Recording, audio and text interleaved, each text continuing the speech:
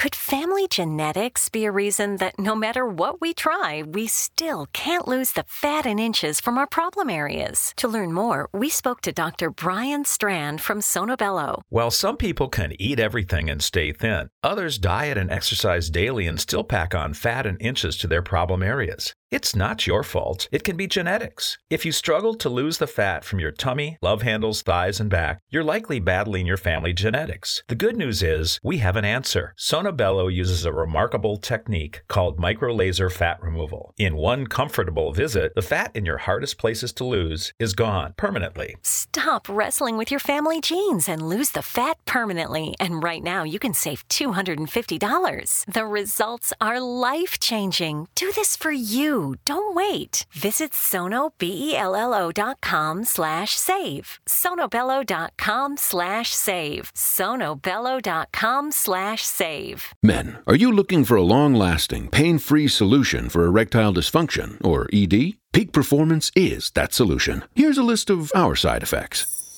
That's it. Peak Performance offers focused linear compression therapy, a revolutionary ED solution scientifically proven to increase blood flow, sensitivity, and sexual performance, all with no side effects, no surgery, and no pills. Call 1-800-210-8181 today for a free evaluation. That's 1-800-210-8181.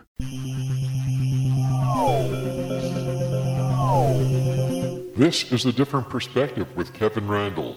Kevin is a retired United States Army Lieutenant Colonel who has studied UFOs for more than 50 years. His military training has provided him with unique insight into military operations and UFO research.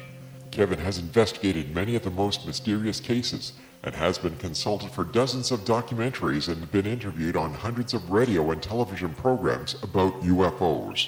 Considered to be one of the leading experts on the Roswell UFO crash, Kevin has written more than 25 books about UFOs, including Roswell in the 21st Century and Encounter in the Desert, a re-examination of the Socorro UFO landing. Now here's the host of A Different Perspective, Kevin Randall. And welcome to this edition of A Different Perspective. I'm Kevin Randall. Before I introduce my guest, Robert Scheaffer, I'm going to take a couple of moments here to talk about a couple of things. First of all, when Robert was on the program not all that long ago, and I normally don't have a guest back quite this often, but other things have intervened and it's necessary for Robert and me to talk, I had talked to him about the Levelland UFO case, and I promised him we wouldn't talk about it this time. But there are some things that I wanted to mention that related to things that he'd said. He'd mentioned that 4 of the witnesses had been discredited. And I hadn't heard that before. I asked him where he got the information. He provided me with a link to a website, and I went to it and saw that, yes, that was true, that somebody had said that these witnesses were discredited. Those being Frank Williams, Jose Alvarez, Ronald Martin, and James Long. Looking into this in depth, and there's an article up on my blog, www.kevinrandall.blogspot.com, that relates to this. I was looking first for Frank Williams, and according to the information I could find, the sheriff in Hockley County, which is where Levelland is situated, Ware Clem, had tried to get in touch with Williams after he'd made his initial report in the days before the Air Force showed up to investigate, and he couldn't find Williams. Williams was allegedly from Kermit, Texas, which is not that far from Levelland, but it's in a different county. And Clem talked to his counterpart in that county, and neither of them could find Williams. I don't know if that bodes well for the Williams testimony.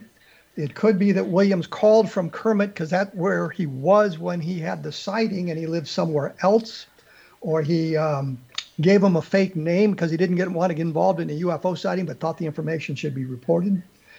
Or he made up the tale completely, although I don't know what the motivation would be, because when he made his phone call, this information hadn't been out on the media, and there would be no reason for him to make that call unless, of course, he was involved in some other kind of conspiracy. The others aren't quite as bad as Williams, Alvarez, Martin, and Long. I think Martin lived in actually Waco, Texas, so they made no real effort to get in touch with him. James Long is quoted extensively in a number of newspaper articles that suggest reporters had talked to him, as well as the sheriff. So we have these 4 witnesses, and they're by no means the only witnesses involved. They're part of the witnesses at 13 separate locations that I've been able to identify that talked about this. But I just thought I would mention that the information that Robert had given me led me to the website. The guy who hosted the website said that he hadn't reviewed the information a long time, and I sent him what I had on that, so I don't know if he updated it or not. But I thought it was important to address that again, that we often, as we look at UFO cases, as we study the UFO sightings, that the skeptics can be very helpful in the investigations because they look into it as well. They may come at it from a different perspective, and I use that term advisedly, a different perspective than the rest of us do. But the information is often useful to us. So I thought I would make mention of that before we got started. What inspired this is, I think Robert had sent me an email with a link to a radio broadcast done by Richard Dolan and Kathleen Marden. Kathleen Marden was on the program last year in Roswell. And they had spent an hour attacking the character of Philip Klass. And listening to the program, I thought it was quite unfair given who Kathleen Marden is and who her mentor was, her cohort was, Stan Friedman. I thought it was necessary to kind of clear some of that up. So let me get to Robert now. And as I said before, he is a writer with a lifelong interest in astronomy and questions of life on other planets. And don't we all have those questions? And aren't we all interested in astronomy? He is one of the leading well, it just seems so, doesn't it? It seems they should be, even if they're not. But yeah. Well, there you go. It's out there. Astronomy is out there. What can we say? Well, boy, you got a lot of info there, and it's good to start things off with a bang. Yes, Stan Friedman and Kathleen Marden and all, they're claiming, Richard Dolan and Marden are claiming a number of things about Phil Klass that... Robert, let me interrupt here because I want to make one thing clear. You and I agree that Philip Klass could be very nasty at times. Oh, absolutely, and he was nasty to me a few times. He was nasty to a lot of people, but on the other hand, sometimes he did really good work. And I would agree with that as well. And I think that a lot of the people in the UFO community have said repeatedly that Phil Klass required them to do in-depth research. They couldn't get away with the kind of surface investigations that had gone on before Philip Klass showed up on the scene because they knew they had to deal with Klass and they had to have all the facts before they had to deal with him. Right. He kind of squeezed me in a number of times, and I objected to an analysis that he did. I said, I didn't think it was this. I thought it was that. He wanted me to lay out exactly and make a diagram of exactly what I was saying and exactly what he was saying. And so, in some cases, you really can't say for sure. But, I mean, he was really interested in trying to get to the bottom of things. Now, it's true that sometimes, he would get on an idea that would be a little hard to get him off it, that this business about he started out with, thinking that UFOs were plasma arising from, high voltage wires and things like this, the plasma hypothesis. And while there seemed to be some evidence to support that, but on the whole, it really doesn't make a lot of sense. And you can't demonstrate that such plasmas, can exist and persist in the air for more than a tiny fraction of a second, if even that. But for example, he was convinced that the Lucci photos, the classic photos from Pennsylvania in 1965, I think, of the ones on the cover of Incident at Exeter, the photo, or is it I think that's the one that's on that, or was it the other one, the Betty Hill book? I don't remember, but it's on the cover there. Everybody has seen. Looks like a big glowing round thing, but without oval thing, without much detail. He was convinced that this was a real plasma UFO, and then I did some experiments with cameras and replications following the suggestion from the Condon report of that this was basically, like a plate on somebody's hand. And I suggested a way to do it. I changed that a little bit, found a better match, and showed it to Phil, and he changed his mind on it. He agreed with me that this was a photo hoax, not a plasma UFO. And years later, one of the brothers did confess that, oh yeah, we faked that. So yeah, I think that's important. That's important to point out that the skeptics said it was faked. It was faked this way, and later on they discovered, because of the brothers saying, yes, that's how we did it. So yeah, well, I'm not sure if that's the reason. I think somebody from UFOs went back and interviewed one of the brothers, James, or one of the others, Lucci, and he admitted, oh yeah, we faked it. But it looks like a plate being held over a flashlight, and there's really not much light. Yeah, exactly. Exactly. Yeah, you just shine a light on it, but you keep the hand in the shadow, so the hand is not illuminated. You can see the dark shadow of the hand on there, but not the, you can't. But there's no detail in it. But I think the point here is, so what inspired this conversation that we're sort of leading into here is Dolan and Martin spent an hour on his radio program kind of trashing Philip Klass and saying things that weren't true. For example, they said that he had attended the University of Iowa. And as a alumni of the University of Iowa, maybe I should alumnus of the University of Iowa, I was outraged by this because Philip Klass did not go to the University of Iowa. He went to Iowa State. That's right. A wholly different university. But that's kind of the East Coast attitude. We all lumped together here in the Midwest. Yeah, well, it's Iowa somewhere, one of them Iowa places. Yeah, and Iowa State, University of Iowa, who the hell cares what the difference is? Yeah, right. I mean, but that's really kind of a minor mistake, and I can understand how that can be made because of the way things are in the world. But what are some of the other things that they were saying that kind of got your attention? Well, it was this preposterous thing that he met this guy from the Russian embassy, which is true. And in fact, I knew this. I think I met that guy once. Klass was hanging around with him, and I think they were each trying to gain a few little tidbits of information from the other.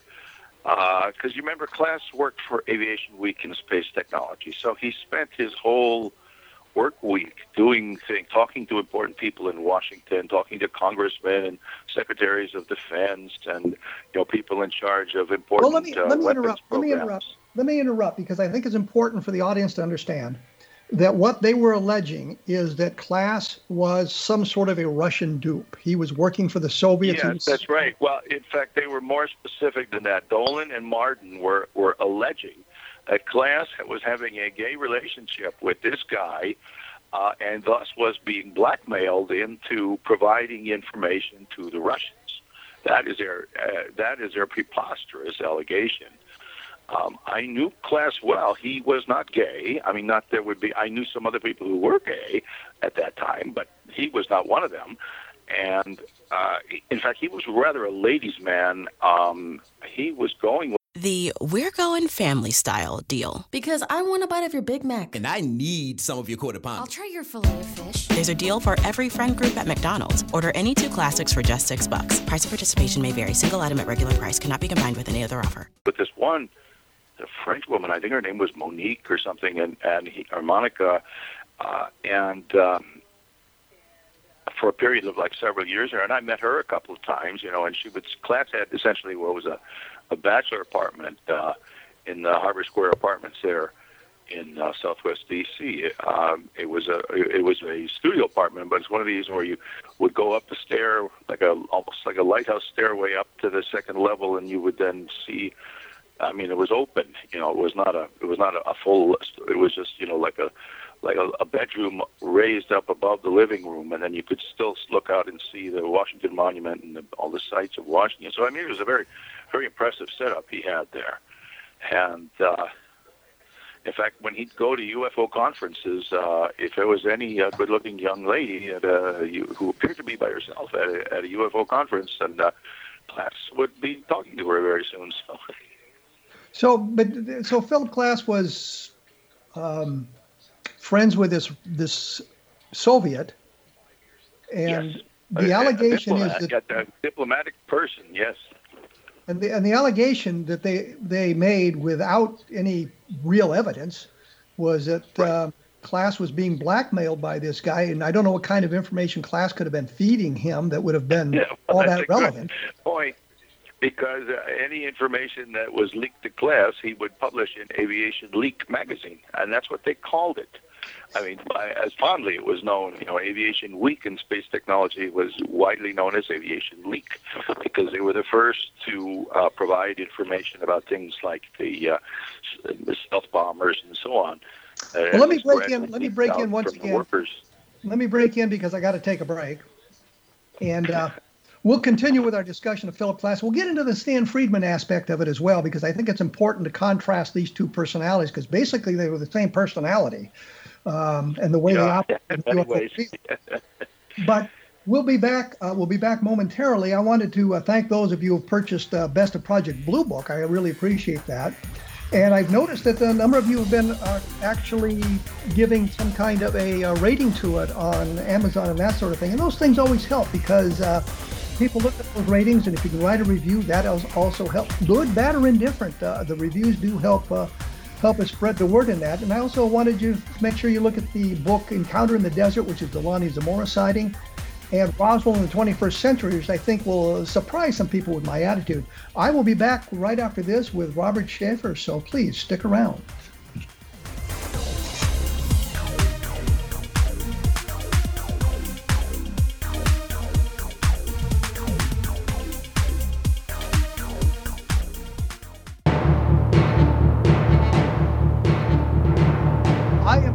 Here with Robert Scheaffer, which is to say we are in different rooms in different states, so we're practicing social distancing as required or suggested or mandated, however you want to put it, by various individuals. We're talking about Philip Klass. Social distancing. Yeah, we're talking about Philip Klass, and we're going to be talking about Stan Friedman. When we went away, we were kind of talking about the idea Klass being something of a ladies' man in Aviation Leak and Space Technology magazine. And I have a bit of a story that I wanted to share. Back when I was in the Air Force, and Philip Klass actually told me this, that they had been to the Paris Air Show, Klass and the staff, whoever from the magazine, because the Paris Air Show was a big deal showing the latest in military aircraft. And they'd taken a series of pictures of a new Soviet aircraft that was unveiled there. And they gave the pictures, they gave the original pictures to the Air Force. They kept copies for themselves, but they gave the original film to the Air Force, and they inadvertently left out one of the pictures. And Klass told me that they had called and asked for a copy of the picture, and the Air Force said, "We can't give it to you, it's classified." So that gives you an idea of something about that. It was kind of silly. We gave you the pictures, we didn't copy one of them, now you won't give us a copy back. But that kind of also explains what was going on with aviation, and we in the Air Force called it Aviation Leak and Space Technology as well. So we have this idea that Philip Klass is leaking information to the Soviets with absolutely no evidence whatsoever. And didn't you say at one point that you'd actually looked at the FBI file on Philip Klass and all that information was in the FBI file? Yes, it's online. The link is available. I wrote on my blog, Bad UFOs, a month or two back about this Richard Dolan thing. Just look for, Dolan or Klass. Search for that on my blog, and you'll find the story that talks about this, Martin and Dolan that we're talking about here. And it has the link in there to the FBI files. And yes, it tells that at one point the FBI was considering prosecuting Klass for publishing some sort of classified information that had been leaked to him and publishing it in Aviation Leak, but they decided that they would lose more secrecy. The harm of revealing, if they tried to go ahead with the prosecution, they'd have to reveal a lot more stuff than they were comfortable to do so. So they ignored it. So in that sense, I mean, he could be considered a leaker, possibly even illegal, but they declined to prosecute. And I think such things are not really that uncommon when dealing with Aviation Leak. He would be talking to all the technical people, because Klass was an engineer. electrical engineer, and he was quite well versed, in knowing his profession of electronics, and especially the new electronics. He specialized in that and what was going on as far as the new electronic systems, aviation electronics, shortened to avionics. And they say that Klass apparently made up the word avionics, or was the first to use it in print. So and he would be talking to the guys from all these different contractors, and then get a lot of information, and then he would leak some of it, I guess, or print some of it, let's say. I know one of the things that they had said, Dolan and Martin had said, was that he had a very superficial knowledge of the UFO field. Didn't know a lot about it. And in my dealings with him, it seemed to me that his knowledge of the UFO field was encyclopedic. I mean, he knew an awful lot of stuff. Absolutely. You and I can discuss UFOs, and I can mention a case, and you know exactly what I'm talking about, where those of the general public aren't as immersed in the subject as we are, and we might have to explain to them where it is. But you could say something like that to Philip Klass, and he would be well aware of the case you're talking about and could provide you with information about the case, some of it not necessarily overly accurate, but he could provide you the information. And when I say that, and it's something that's been repeated in many, many books, including Jerry Clark's massive encyclopedia, in the Socorro case, he said that the land where the UFO supposedly landed had been owned by the mayor of Socorro, who would have been Moore's boss.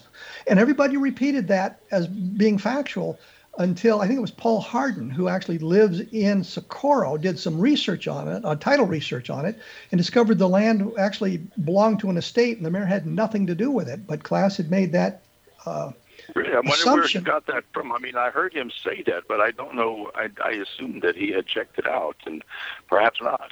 And that's maybe the thing. He got from a source that wasn't reliable. That's Probably the thing about UFO.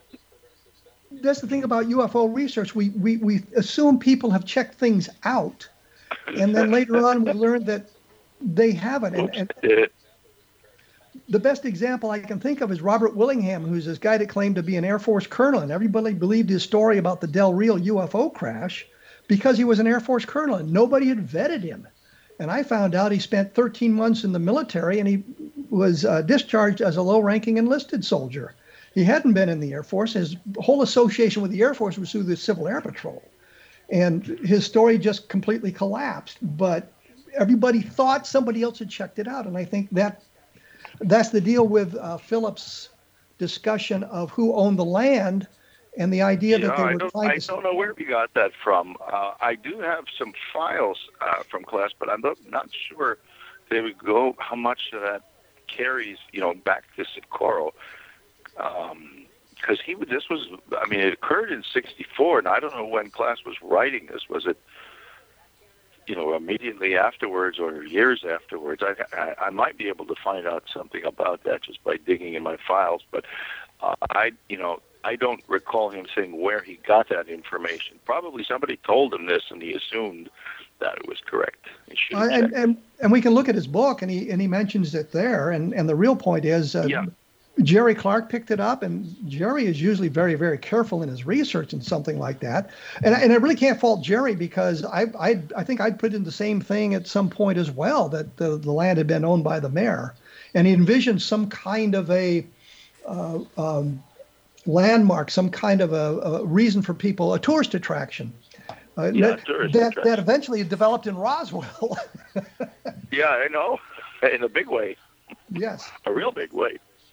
But the thing that struck me about the discussion as I was listening to it with Martin and Dolan was everything that they were saying about Philip Klass, the way he operated, the way he treated some people, the way he attacked some people, was exactly the same thing that Stan Friedman had done repeatedly. And I was a target of much of I think Stan Friedman's assault. They were twins who were separated at birth. Klass and Friedman. They were just on opposite sides of the fence. Jerry Clark, I think, said at one time that they shared a personality. They were the same personality. I think there's a lot of truth in that.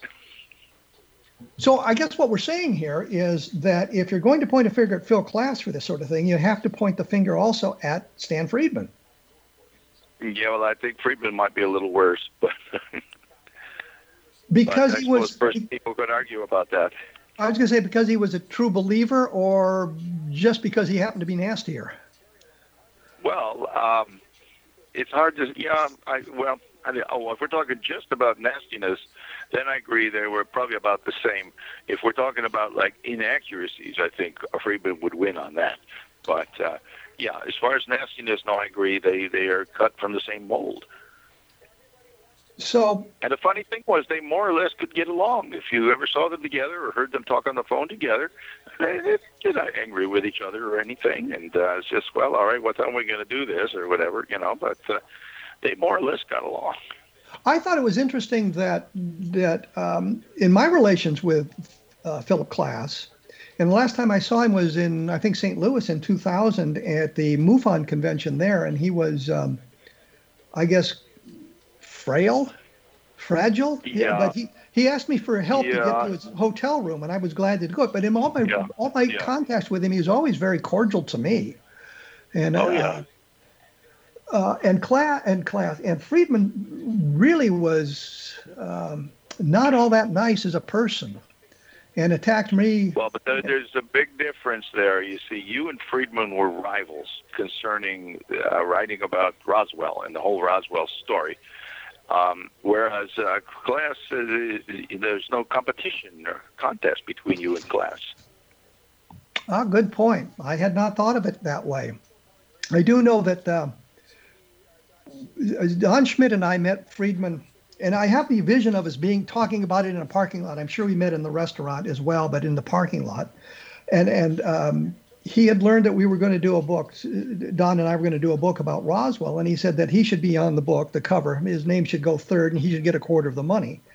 And I'm thinking, why? What contributions have you made to this other than throw up roadblocks to get in my way? And I said, no, it's not going to happen. Not to mention the fact it's a bad idea to have three names on the cover of a book. It's okay to have two, but three names is getting a little sloppy.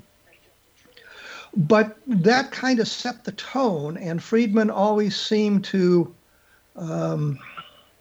go out as a way to attack me. I remember once I overheard him at a conference. He asked a bunch of people, was Randall ever an intelligence officer on active duty? And I'm thinking to myself, that's not the question he wanted to ask.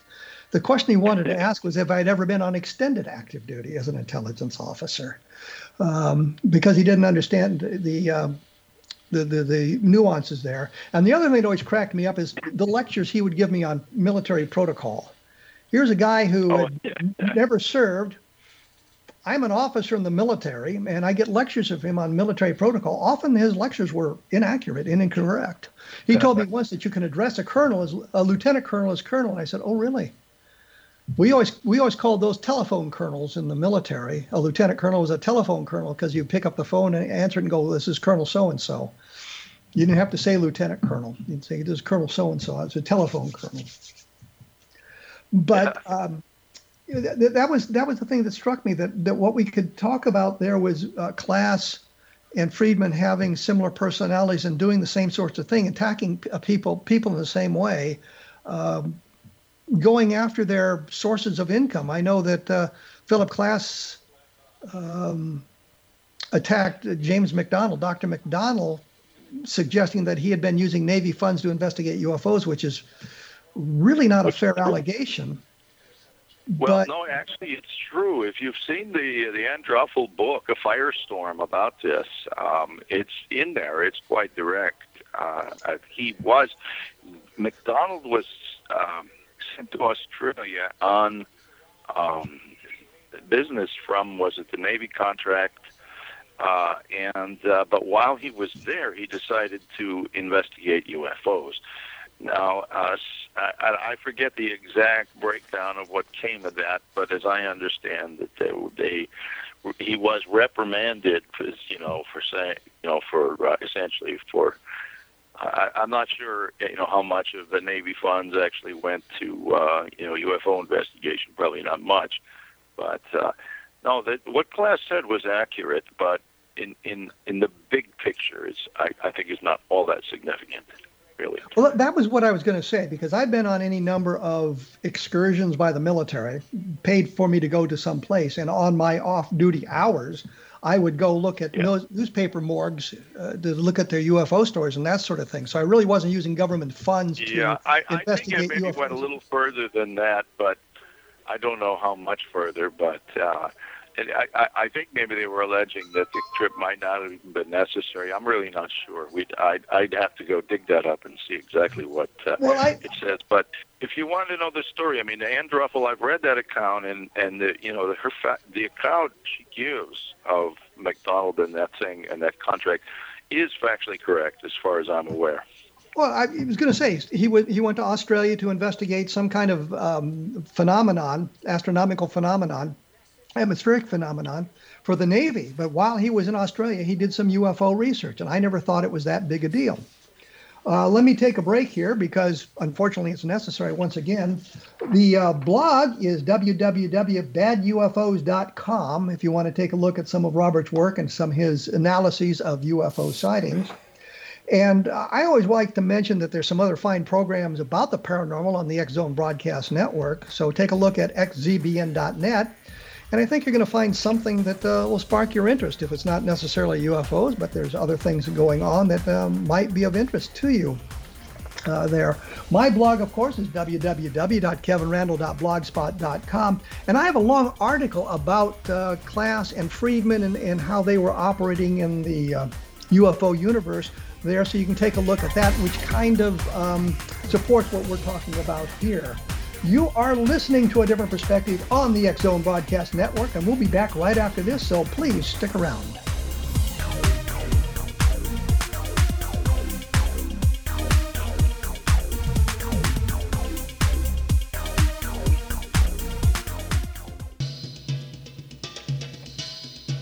We are back with Robert Sheaffer talking about UFOs in sort of tangentially, and talking about Philip Klass and Stan Friedman and their investigations into UFOs and that sort of thing. We've been talking about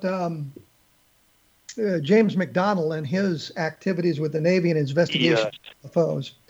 And like I said, I just grabbed the Ann Druffel book, Firestorm, and I've taken a lot of notes in it. So I went to the page where it talks about this. She says, that McDonald broached the idea to Hughes, I guess, who was his contract guy, that his initial Blue Book trip might be charged to his current ONR funding grant in addition to the search for data which Hughes had specifically requested.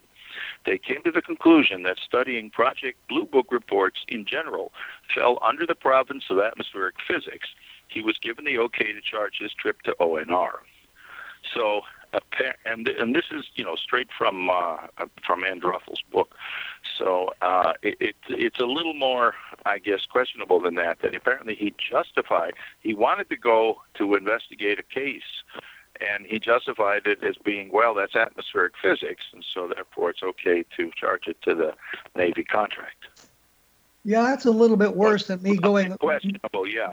Yeah, If you want to know the whole, the book goes into detail about this. So Dolan and Martin weren't completely off base in that discussion. We got to be fair to them about that. And well, what about McDonald? No, they were. What are we talking about? Well, I'm just saying. McDonald. Yeah, I'm sorry. I mean, some of the things they were saying about Klass. I was reading my notes that I'd taken from listening to their report. And about 35 minutes into that discussion, they said, Dolan says that Klass was an intelligence asset, which is, I think, a smear launched against everybody in the UFO field at some point or another. And I've been accused of being... Well, they haven't launched it against me because I never had any background in the military, but I suppose if I did, I'd be an intelligence officer too. Well, I think what is interesting is I've been called a CIA agent. And while I was serving in Iraq, I actually worked with the CIA there. And I'm thinking, I have actual documentation. I worked with the CIA. But what it really boiled down to is their compound was co-located with ours. I had access to 700 soldiers, and there had been intelligence developed that there was going to be some kind of a terrorist attack on our area of the compound. So I was working with the CIA and the FBI in establishing the perimeters and the roving patrols that we would be, the soldiers would be. Of course. Operating in the area. It had nothing to do with anything else. It was just that sort of thing. But I have actual documentation. But I have actual documentation that I worked with the CIA. Yeah. And Philip actually himself says frequently that he was an asset. Well, an asset. What he claimed he was on the. He did talk to the FBI sometimes, and possibly the CIA.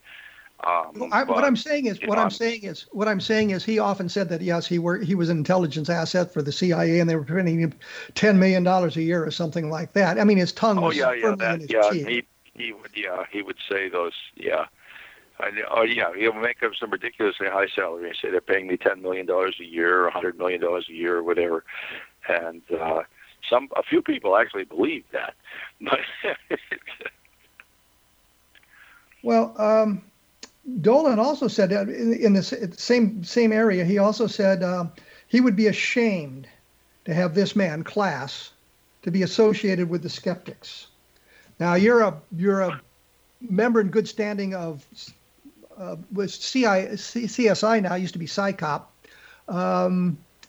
What do you make of that statement? I'm not with them any longer, but yes, for many years I was, and Klass, of course, was one of the founding members of this, and so and at the beginning there was a few people, and they specialized. And Klass was a guy specialized in UFOs, and Randy was a guy who specialized in psychics, and then a couple other people specialized in astrology, claims of astrology, and so on.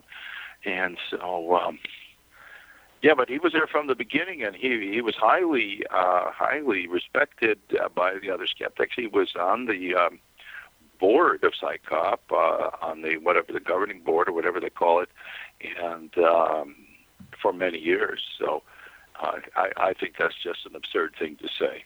Well, let's flip this around and say to them about Stan Friedman, I'd be ashamed to have been associated with him. And the reason I say it that way is we can look at Stan Friedman's work, his body of work on MJ-12, the Gerald Anderson case, and we can see where he was fudging the information. And that's one of the things that's at my blog. There was a long discussion about Adrian Buskirk. This was supposedly the leader of the archaeological expedition out on the plains of San Augustine in 1947, saw the crash saucer with Barney Barnett. And a fellow named Gerald Anderson said, yes, he was there with his family. Anderson was 5 or 6 years old at the time. And he told this marvelous story about this crashed flying saucer. And he said that he thought the leader of the archaeologists that Barney Barnett had said had shown up there, that had been working at a cliff dwelling, and there's no cliff dwellings in that area, by the way, but had been working on some sort of archaeological dig, and there are archaeological sites in that area, was a guy named Adrian Buskirk. Tom Carey, who was all but his dissertation in physical anthropology, I think at physical anthropology. Oh, really? Decided to research that. And came up with a guy named Winford Buskirk. He has almost a degree. Tom Carey has almost a PhD in physical anthropology, and he thought that mummy in the museum was an alien. Well, I really didn't want to go there, but yeah, he did. And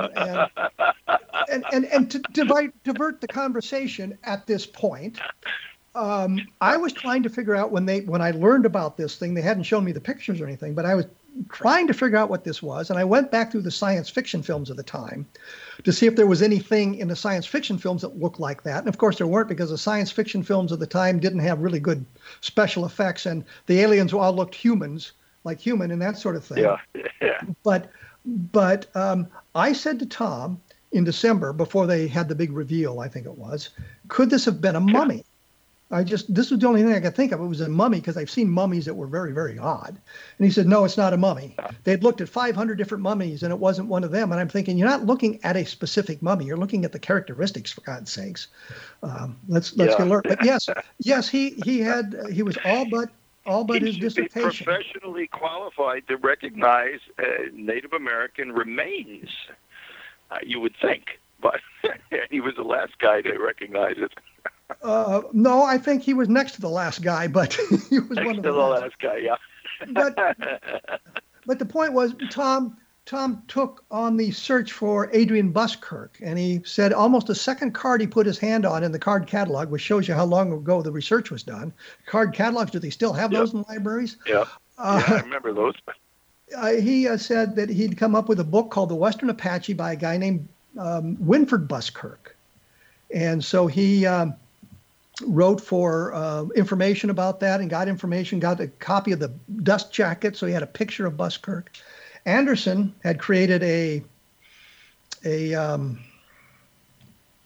identikit sketch of Buskirk. And when Tom looked at the Buskirk identikit sketch and the photograph of Buskirk, says same guy, absolutely same guy. Other people who saw the sketch said it's Winford Buskirk. So now we've got a guy who is clearly an anthropologist. Buskirk got his PhD in anthropology. Clearly an anthropologist. Clearly could have been in the area. But in talking to Buskirk, he says, no, it wasn't me. I was in western Arizona with the Apaches doing my PhD dissertation. I didn't get into New Mexico.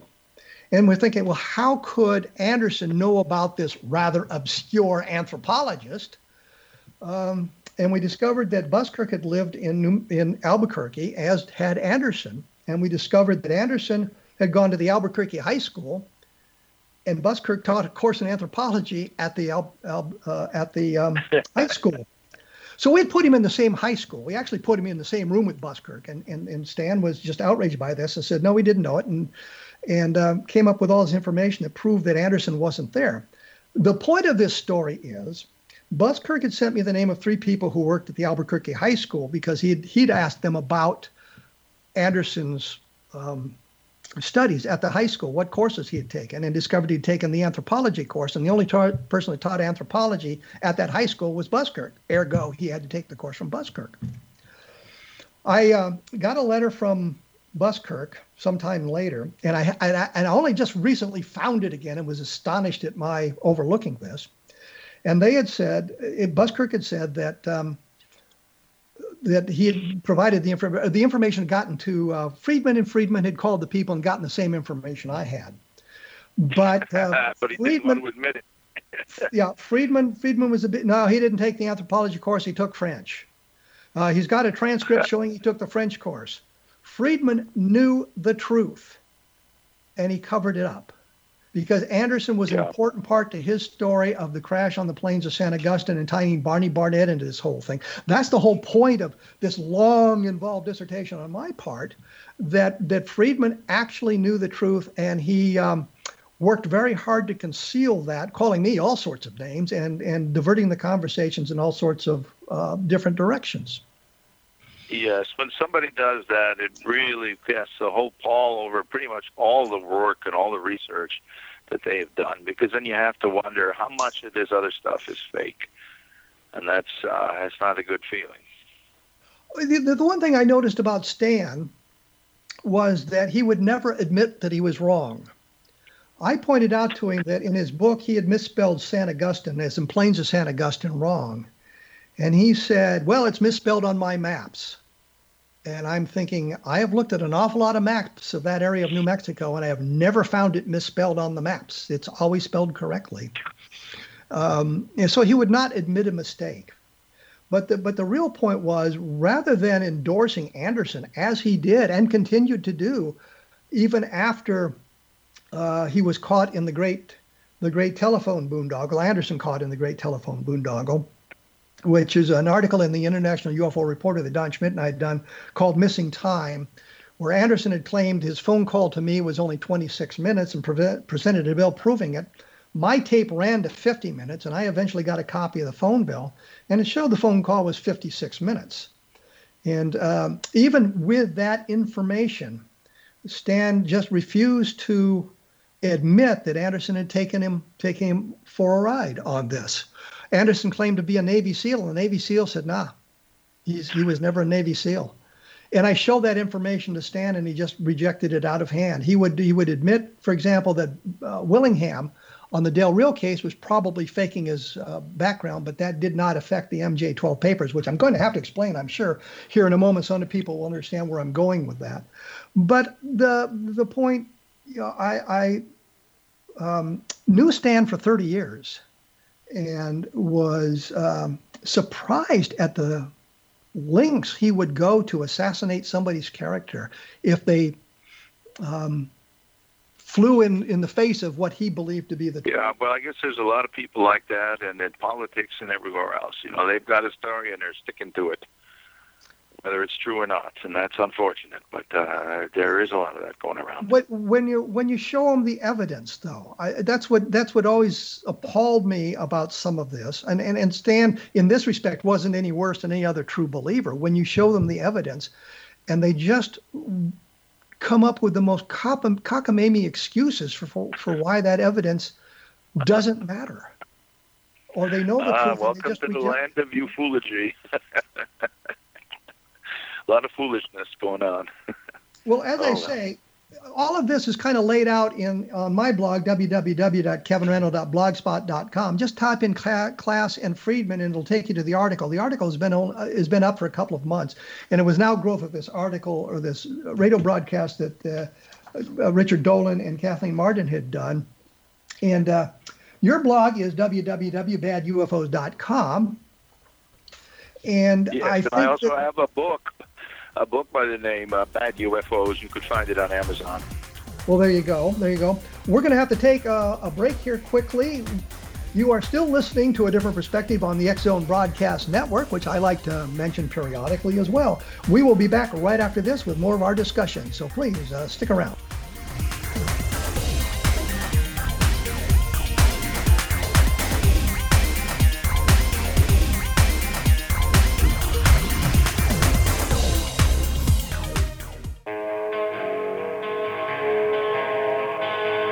Once again, I am here with Robert Scheaffer. We're talking about Stan Friedman. We're talking about Philip Klass. And I should point out, I had wanted to interview Stan Friedman when we were going to be in Roswell last year. My plan was to go to Roswell, have the microphone sitting there, talk to Stan, talk to Don Schmidt, talk to Kathleen Martin, talk to other people about what they were doing, what was going on in Roswell and that sort of thing. And I wanted to interview Stan as well and bring some of these issues up with him. Unfortunately, he passed away before I had that opportunity. I wanted to mention that I did have plans to do that. One of the things that Martin said that I found a little bit outrageous was Stan Friedman is a true scientist and Klass is a writer and a spy. I thought that was a tad bit outrageous because Philip Klass was an electrical engineer. Yes, he was an electrical engineer. And, as far as Stan Friedman being a scientist, I wrote something on one of those blogs about, Friedman hasn't worked in his nuclear physics field for 50 years. And he replied, that's not true. He provided some information, so I went back and corrected what I had written. I said, Stan Friedman hasn't worked as a nuclear physicist in 40 years. I'm sorry for the inaccurate information. But yes, Klass was an electrical engineer, but he was a journalist. He was a writer. He was a journalist, and he later, he became a very important journalist in technical, journalism and aviation, avionics, and so on. Very, very well respected writer there. As far as a spy, that's a lot of nonsense, But that's kind of an allegation slung at almost everybody in the field at some point, that they're a spy or they're I was accused of working for Project Blue Book. While Blue Book was being closed down in the late 1960s, I was actually serving in the United States Army and I was in Vietnam. I had nothing to do with Blue Book, for those of you who are interested in that sort of thing. But I think the point simply is, we sling these allegations at people unfairly. And that was what kind of got me off on this thing, this tangent here of looking at the careers of Philip Klass and Stan Friedman. And people have said to me, it wasn't fair for me to put up that piece on my blog because Stan isn't here to defend himself. And I'm thinking then it wasn't fair for Dolan and Martin to attack Philip Klass because Philip Klass isn't there to defend himself. Yes. So what we needed to, what I wanted to do was, kind of look at that sort of thing and see. I can point to places where Philip Klass made mistakes in his investigations, and I think of the Coyne helicopter case. And I don't know if Philip never came to me about that because what he needed was a helicopter pilot to talk about what goes on in the cockpit of the helicopters. And he said in his book about that, he said, well, he talked to a guy who had some time in a helicopter. He doesn't explain who he was, what kind of time he had, what kind of expertise, how he got his training. The difference is I had the same training as Coyne did in the helicopter, and Jesse, who was his co-pilot, had in the helicopter. We were all Army helicopter pilots. We went through the same flight schools. We got the same instruction. And so when Philip said... Did you fly the same kind? Yes, Huey helicopters. Did you fly the same kind of helicopters as he did? Absolutely. Yeah. I flew. I was qualified in all models of the Huey helicopter. I was qualified in the A, B, C, D, and H models of the helicopter. I flew the same kind of helicopters. I understood how those helicopters worked. So when the object appeared and seemed to lift the helicopter, Philip had analyzed that and suggested that what had happened is they were getting too close to the ground, and Jesse had reached down and pulled up the collective without notifying Cohn, the aircraft commander. And that was how they began that ascent that Cohn couldn't explain. And I would have told Philip Klass that's not what have happened in the helicopter because we were all trained in the same way. If you saw a circumstance in which the aircraft would be in danger, then as the co-pilot, if you were not flying the aircraft, you were certainly authorized to take over the controls. But what you would say is, I've got it. And the other guy, not knowing what was going on, would release the controls to him and say, you've got it. So there was always a transfer of the power in the helicopters. You wouldn't both be on the controls at the same time, fighting each other on the controls. And so Philip's Klass's explanation of how that climb transpired with Jesse pulling up on the collective simply wouldn't have happened. Because we were all so ingrained in that. And you can say, well, it was an extreme circumstance. They were excited about what was going on. I've been in a combat environment. It's a much more exciting environment than a UFO in front of your helicopter. We followed those procedures even in a combat arena. And so Philip would make these analyses that were inaccurate. I'm sure he truly believed this and he truly talk to the helicopter pilot about it. He would talk to somebody, and I guess he would assume that who he talked to was qualified to discuss this, and perhaps in some cases that's not true. But Kevin, so what is your analysis of what the helicopter did? Do you think that the object somehow lifted the helicopter, or do you think something else happened? I have no idea what happened to him. I just know that the analysis that Klass presented in that circumstance, that they were getting close to the ground and Jesse pulled up on the collective, is untrue. I also look at the other aspects of it. Philip left out of his analysis of the Coyne case is the crew chief of the door gunner, the flight engineer. In Vietnam, you had a crew chief and a door gunner. They both flew in the door gunner positions, and they both had the job of door gunners, but they were looking out the other out opposite sides of the aircraft. And one of them saw the object on the left side of the aircraft. It flew down and then turned behind the aircraft and came up from the other side, which rules out the meteor explanation. And I think Philip didn't understand that there was no green tint on the windshield of the helicopter. There's what we call the greenhouses. There's these two squares above the pilot's seats that were made out of green plexiglass. But the windshield itself didn't have any strip. The old automobiles used to have this green tint at the top of the windshields to shade your eyes from the sun and that sort of thing. Helicopters didn't have that. So some of the terminology that Klass was using wasn't quite accurate. And I'm sure he talked to a helicopter pilot, but he really needed to talk to an Army helicopter pilot because we would have had the very same training. And so I could say to him, Philip, that's not right. That would not have happened. Well, how do you know? Because that's how we were trained. And we were so well trained. And I remember thinking about this. I had an engine failure at 2,000 feet. Engine quit. Nothing to do. You're going down. And after the engine quit, I'm mentally going through the process of what we need to do in the event of an engine failure to enter auto rotations. And as I thought about the process, I'd already done it. I did it automatically. I did it automatically because we were so well trained in what we were doing. You did those things automatically, and you went back to think about it. You realized that the training was that good.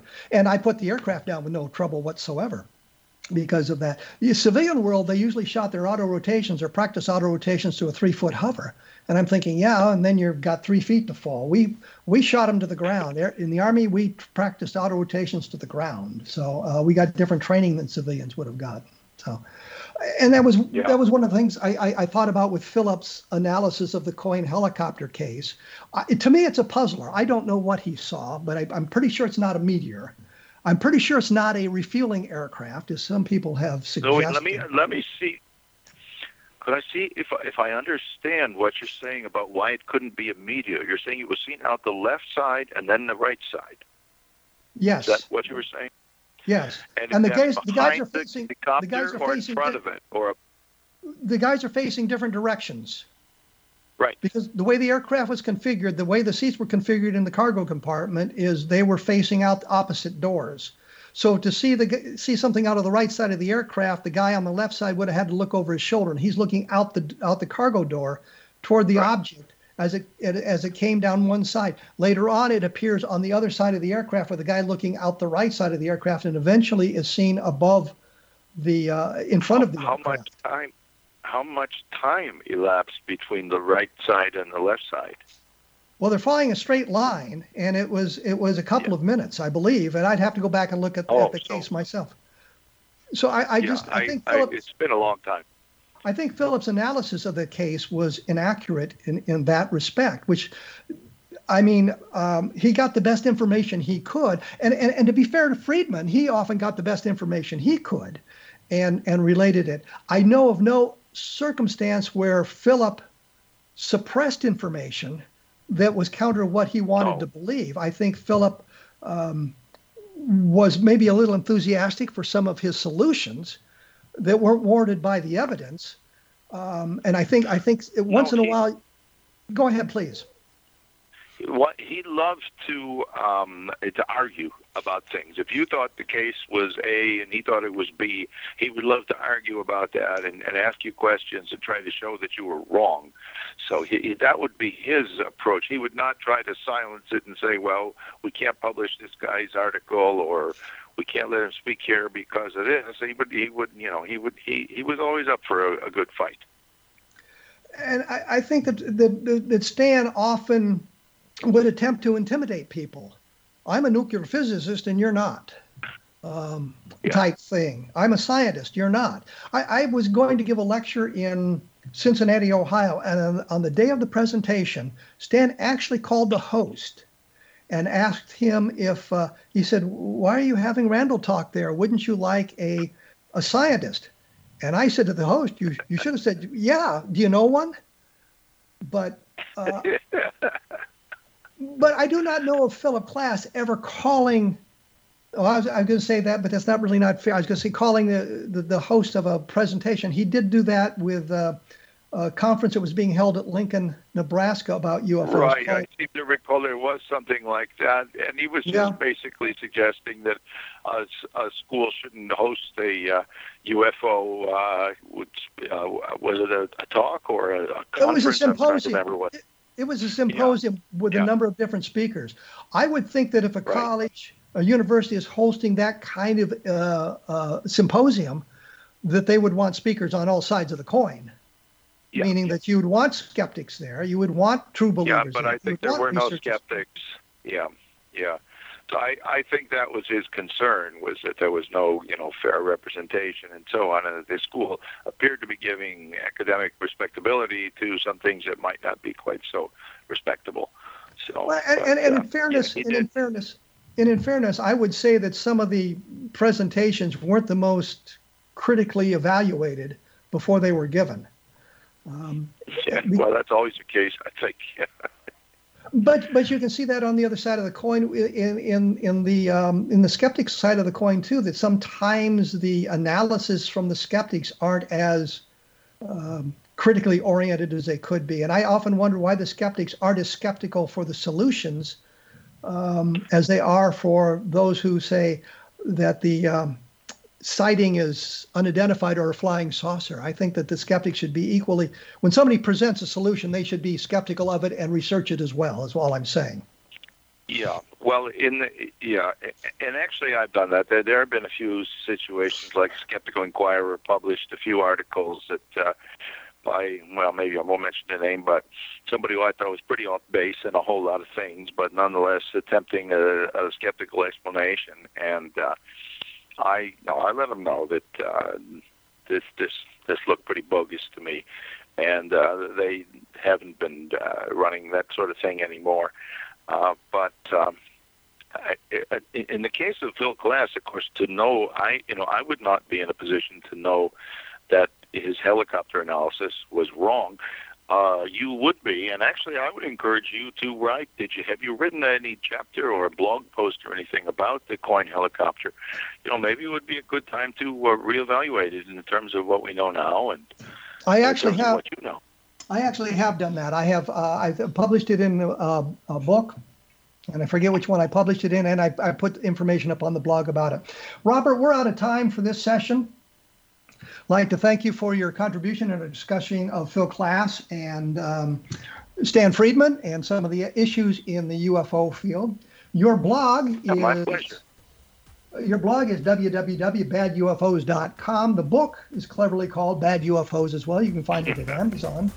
My blog is www.kevinrandle.blogspot.com, and the books are Encounter in the Desert about the Socorro landing, Roswell in the 21st Century, which is a somewhat skeptical look at the Roswell case, but not a completely debunking of it.